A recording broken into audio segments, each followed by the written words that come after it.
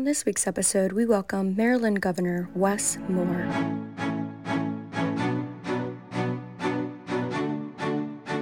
Governor, are we accepting failure as a standard in education? I will never accept failure as a standard. And that's why I'm calling for greater accountability and greater transparency. There's nothing more important to the future of our state than making sure that we have kids who can read and kids who can do math. If our students aren't able to do the basics of reading and mathematics and really getting to the basics of what our education system is supposed to do, then we're not going to be competitive, and we as a state will continue to fall behind other states. And so there has to be a greater level of accountability and a greater level of transparency, because that's going to produce a greater result, which is what we all are aiming for and what we all hope for. And where does that accountability lie? I think the accountability lies with all of us. We all have a shared responsibility to be able to make sure that our children are being prepared for the future. And that includes everyone from the superintendent to local jurisdictions, to parents and guardians, to village elders, to educators, to faith leaders, to the governor. Everybody must be in the game. We can't pick and choose who's going to be involved in our children's education, because whether you're talking about educators, parents, or the students themselves, everybody's going to have the role to play, and that's why we all have to be engaged. You know, as a parent, as you away from your role as governor and you talk to your wife about why some kids learn and others don't, what is the pathway from the parent to the classroom, the teachers, and the administrator? What is the best pathway for them to learn, and to learn well, to really have a chance at the American dream? You know, I was a kid who wasn't reading at grade level when I was in third grade. I was a kid who I had handcuffs to my wrists by the time I was 11. I was sent away to a military school because of my behavior when I was 13. And sometimes people will say to me, they're like, well, isn't it great that you got sent away? Isn't it great that you got sent away to military school? And I always say, what happened to me wasn't being physically transported. What happened to me wasn't getting picked up and moved around. What happened to me was I found myself surrounded by people. And first starting with my mom and my grandparents, and leading to this amazing string of role models and teachers and coaches and ministers. And people who taught me that the world was bigger than what was just directly in front of me. But they did it together. My mom wasn't at odds with my teachers. My teachers were not at odds with my minister. They worked together because they had a shared goal, which was, how can we help this young boy become a man of honor and a man of integrity? And so I think when we think about what it is and what is it going to take for all of our children, and again, not just some, all of our children, to be able to have the kind of opportunities that we want for all of our children to have, it means that every single one of us must embrace our personal responsibility in order to make that happen. That we have to make this pathway for all of our children mean something, and we have to give them an opportunity to be able to see it for themselves. If we do that, we're going to get the kind of results that we're looking for. So what you're speaking of is structure. Yes. But many of the parents today who have kids in the classroom are kids themselves. And often what the kids repeat are the examples at home. Obviously, you understand the pathway to learning, but what about those that never have the example of learning, of reading, of writing, of going to the library, of being respectful in the classroom? We can't leave them behind. Because if we leave them behind, that is going to hurt our entire society.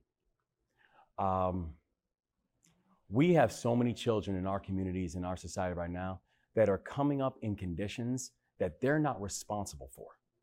They were born into that. That we have children that were born into circumstances that we would not wish upon our worst enemies.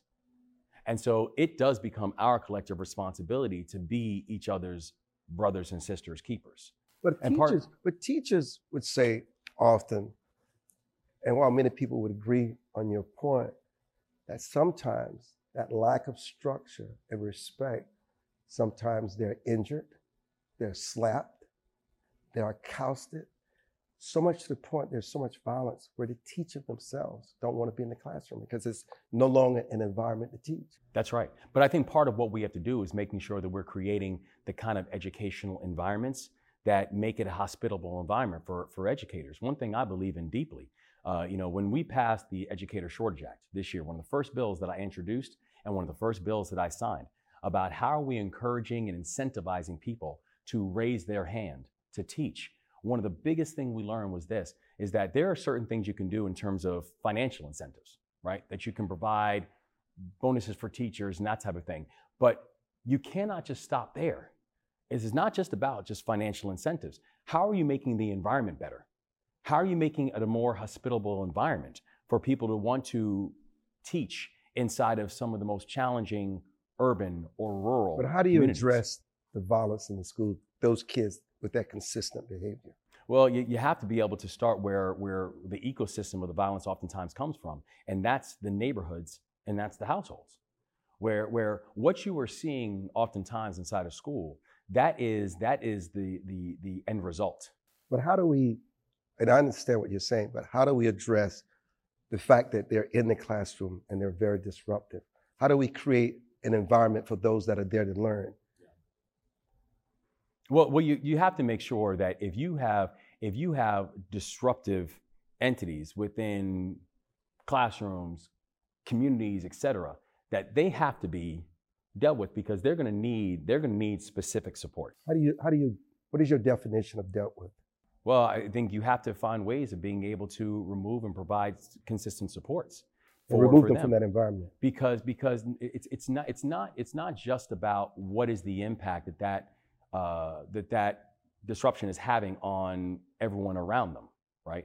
It's also about there are going to be specific needs that individuals are going to have.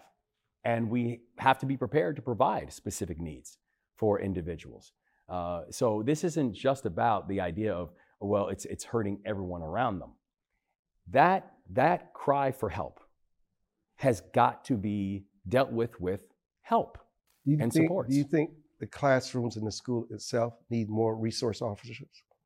Yeah, I think the school resource officers on the local jurisdictions, where the local jurisdictions, have, and you look in the state of Maryland, where we have SROs and school resource officers who are dealing with situations on the local level. And I think local jurisdictions have the authority to be able to do that. But I think that local jurisdictions need to have the authority to be able to put the specific pieces in place that are going to be most beneficial and also most targeted for their own individual local jurisdiction. So you're saying they should be allowed to do their jobs? Yeah, I think the local jurisdictions have a responsibility to do their jobs. And I don't want to misinterpret your quote. When you were elected, you made a statement to the teachers union that they had a friend in Maryland. And sometimes the teachers union agenda come at the expense of the child because sometimes it's a one size fit all. And you as a parent knows that no kid learns the same. You've got to find a way to make that kid enthusiastic about education, enthusiastic about learning. And so it requires a lot of attention. So I don't want to interpret that to mean that they had a friend in you at the expense of the parent and the student. And I just want you to explain what you meant by that. And how do you balance the two? Yeah, I think that's exactly right, where our educators, they do have a friend in me, but so do our parents and so do our students. I don't give way to the false choice. And one thing I always say is, listen, I'm new to politics. I didn't come from a political family. I don't come from a political background. I was an Army officer, led soldiers in combat. I ran a business. I ran one of the largest poverty fighting organizations in this country. And oftentimes when I would hear people make this dichotomy about are you with educators or are you with parents, the only people I was hearing that from were politicians. Because when I was talking with families, none of them talked like that. That's not how we came up. And so do our educators know that they have me as a friend? Yeah, they do. And they know they have my ear, and they know that this is, as we've heard from educators in Maryland, this is the first time in 8 years that educators have actually met with the governor. Define for us in terms of policy, in terms of an advocacy, what does it mean when the governor says, I am a friend of parents and children in the classroom? It means that they are always going to have my ear and they're always going to have my heart. It means that whether we are speaking with a parent in Westminster or a parent in West Baltimore, that you know that you have a governor who hears you, who takes your situation seriously, and is going to invest in your future and in the future of your child.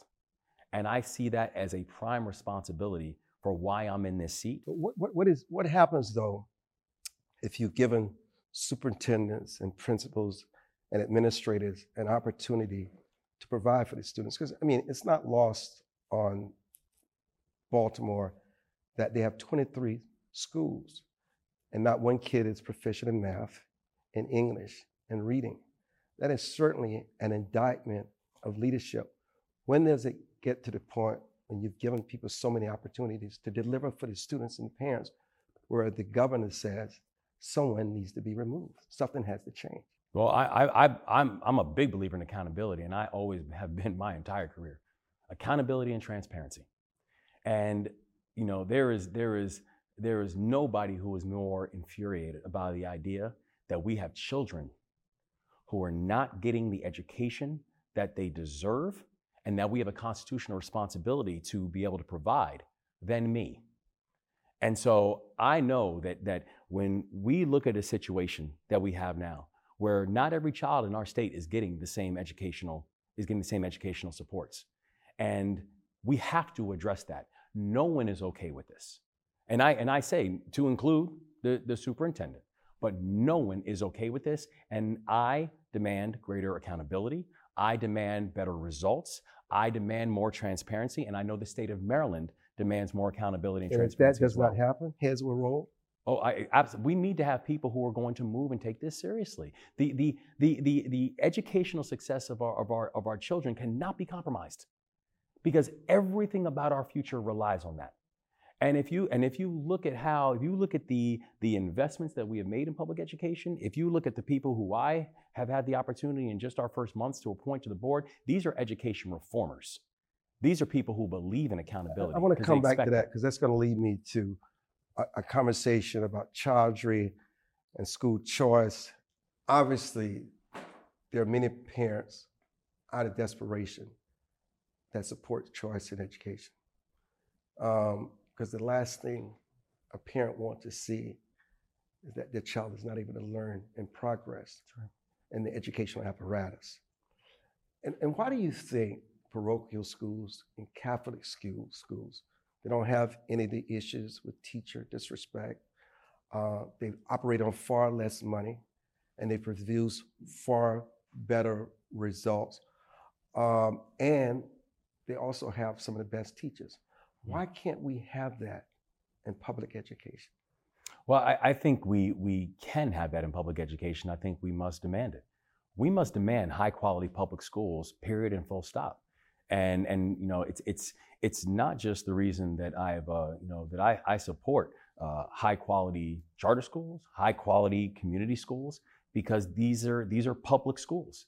And it's also the reason that I have shown that you are not going to find a bigger champion for our public schools of all forms and all types for all of our kids than what you're seeing with our administration. So that's included parochial, school choice. You see that as a part of public education? Oh, I have a laser focus on making sure that we have a world-class public school education, a public school system in this state, because nothing in our state is going to move unless we have a world-class public school system. And that will include community schools, that will include charter schools, that will include the fact that we have to make investments in our schools. You know, if you look at our first budget, the first budget we laid out, we made historic investments in our public school system. Over $8 billion went towards public schools But of all types. Of that money, because I know people toss out figures, Yeah. but I want you to, for the listener to understand how that money is impacting education. Yeah, well, you know, before I ran for governor, I ran one of the largest poverty fighting organizations in this country. And we could tell you to the dollar what was going to be the return on that. I believe deeply in measurements of accountability, and that this is not just about, what are we going to fund, but are there actually going to be deliverable results for the funding that we're able to push forward?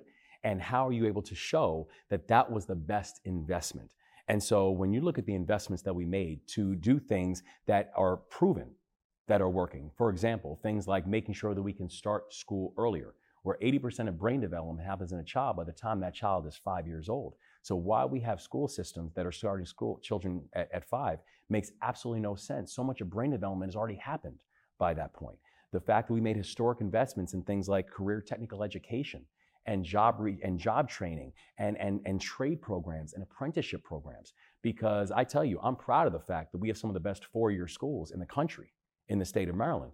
But I want to be very clear, we are going to end this myth that every single one of our students have to attend one of them in order to be economically successful. But it sounds as though you're also saying, for those that maybe college is not their pathway, technical schools and learning other skills where they can create opportunities and have real skills in the job market. That's exactly right. And I want them to know that it is not a deficiency or a deficit if you choose not to go to a 4-year school.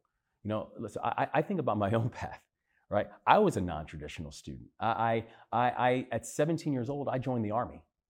I first started my collegiate career at a 2-year college. In fact, that's the ring that I wear from my 2-year college. And I tell people, I was not the traditional student, but because I was offered pathways to make my life what it is that I wanted to make of it, I was able to now sit in the governor's conference room as the 63rd governor of the state and have this conversation with you as a 2-year college graduate and as a person who joined the Army when I was 17 years old, right? So I want to make sure that all of our students, every single one of them, have a pathway to economic success, and that attending a 4-year school does not have to be a prerequisite or something that every single student needs to do in order to be successful. You know, this is the sadness of this question. It does seem disproportionately this education disaster impacts brown children more than anyone else. And you look at a place like Baltimore, which should be a crown jewel. The superintendent is Black. The city councils, the mayor, I mean, it's run by what they would say a chocolate city. But yet, these kids are failing. If these were, let's say, as we would say the old Jim Crow, we would expect the Ku Klux Klan to put this kind of program in place, continue this kind of program to keep people ignorant, put them behind, and always dependent on the government. But it's not. We spent so many years in the civil rights movement electing people. Is it less about race now and more about changing the bureaucracy? Because it's these kids, and not just in Baltimore, but all across the country. These Black and brown kids are being destroyed through the educational system. They're just not, the administrators are just not accountable. And you and Don would not allow that to happen to your son and daughter as a parent. And these are our children. Yes. They're our children. And we need to treat them as such. And so so when we talk about everything that needs to be done and creating an environment, both the environment in the house, the environment in the neighborhood, and the environment in the schools, that every single one of our children need and deserve to be successful, that's what we need to be prepared to invest in every single aspect. So when people say to me, they're like, well, how does poverty and inequality show itself? And I tell people in every way, in the air people are breathing, in the water they're drinking. We still have children who cannot drink from the water fountains in their schools. From the transportation assets they have or don't have, the fact that it sometimes will take students, it'll take students over an hour and a half to go 2 miles on public transportation. The reason why we made investments in things like the Red Line and bringing back east-west transit inside of Baltimore. The reason that we made historic investments in things like housing supports, because the number one driver of poverty in the state of Maryland is housing insecurity. The reason that we can focus on being able to have full-on wraparound supports for our children, over $100 million invested in behavioral and mental health supports. Because when people say, how does this show itself? The challenge is that inequality and poverty does not pick and choose. It's like water. It floods everywhere where there is a hole. And that's how we have to address it. And the reason that we have to invest in every single aspect of our children's future is because the things that are hurting their future is not picking and choosing. It's hitting them in every single way. You know, Chaudhry, the superintendent, I read a lot of Project Baltimore's investigations, not only on Chaudhry, but the educational system here in Baltimore. And I know he's not your appointee.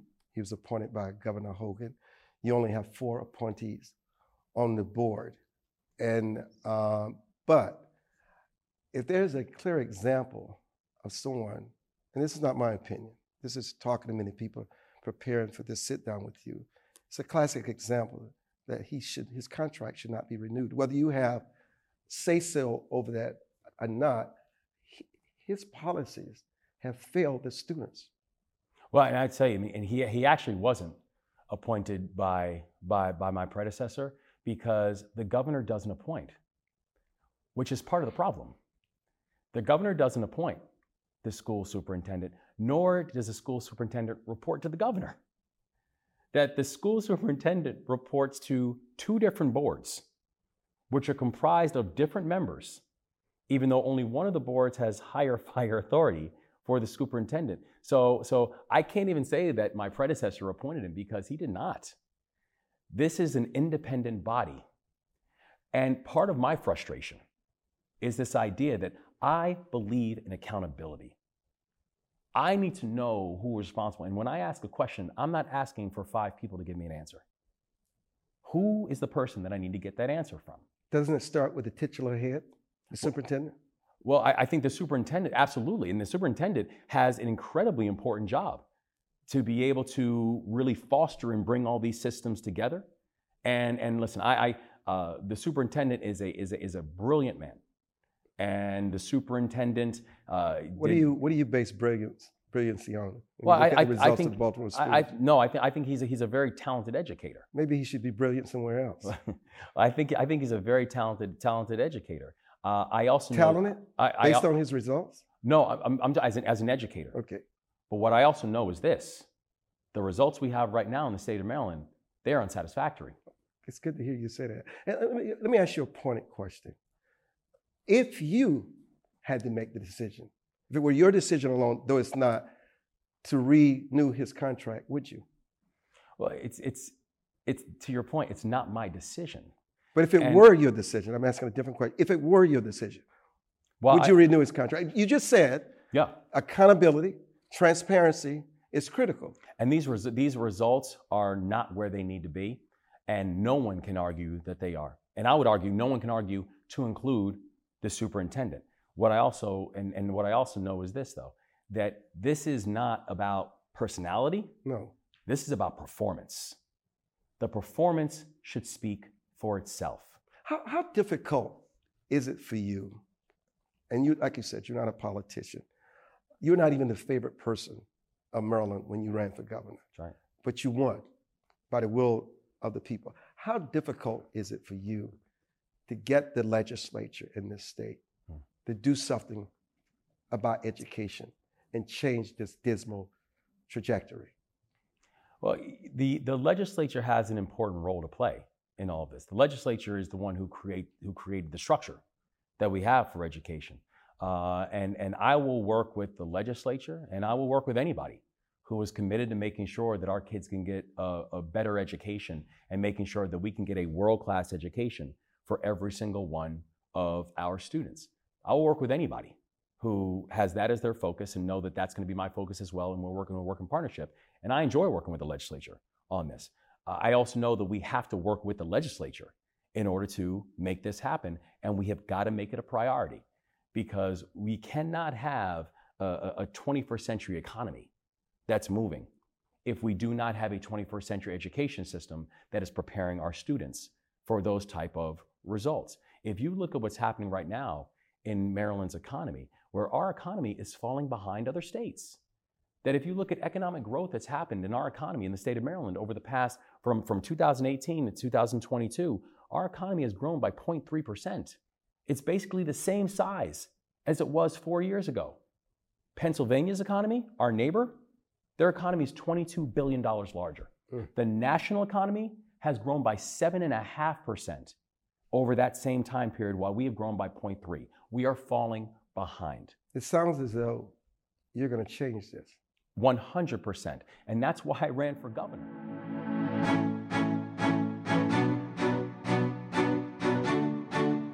Thank you for listening to this week's episode.